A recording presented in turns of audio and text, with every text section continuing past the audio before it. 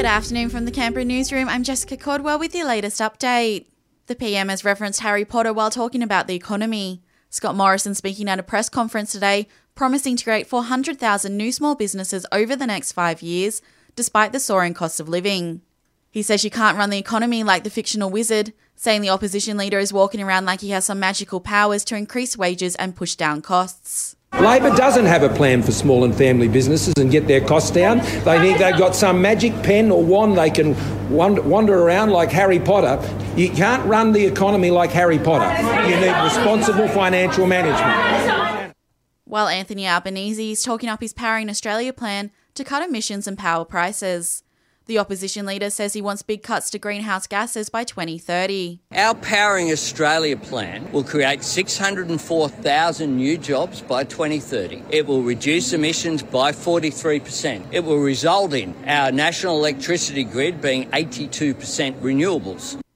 The Territory has recorded 1,085 new COVID-19 cases in the past 24 hours. There are 70 people in our hospitals with the virus, including 4 in ICU.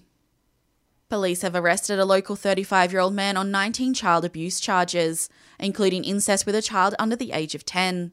The Palmerston man has been investigated for months and was first charged in February. He was handed the additional charges following a review of thousands of photos and videos from computers and a hard drive seized during his first arrest. Shocking stats from the Australian Counselling Association have revealed nearly 3/4 of Canberrans have experienced depression or anxiety over the past 2 years. CEO Philip Armstrong is calling for major mental health policy change, particularly in regional and rural Australia. There's over 4,000 registered counsellors and psychotherapists who could currently come straight into MBS tomorrow, so the Medicare system. And so by expanding access to the Medicare system to registered counsellors and therapists, you would alleviate any pressure on the mental health service.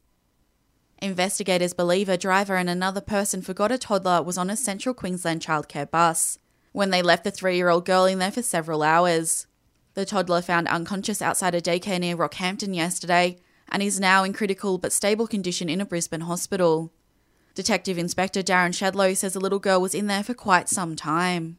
Early investigations indicate that the child was left there from 9 a.m. yesterday morning until located just before 3 p.m. QAS attended and provided emergency treatment to the child. And a mobile GP is now running 2 night services in Dickson to treat those in need, including the homeless. The Directions Health Services will offer treatments on Monday and Tuesdays by the Dickson Library thanks to a boost to its services. And that's the latest in news. I'll have another update for you later this afternoon.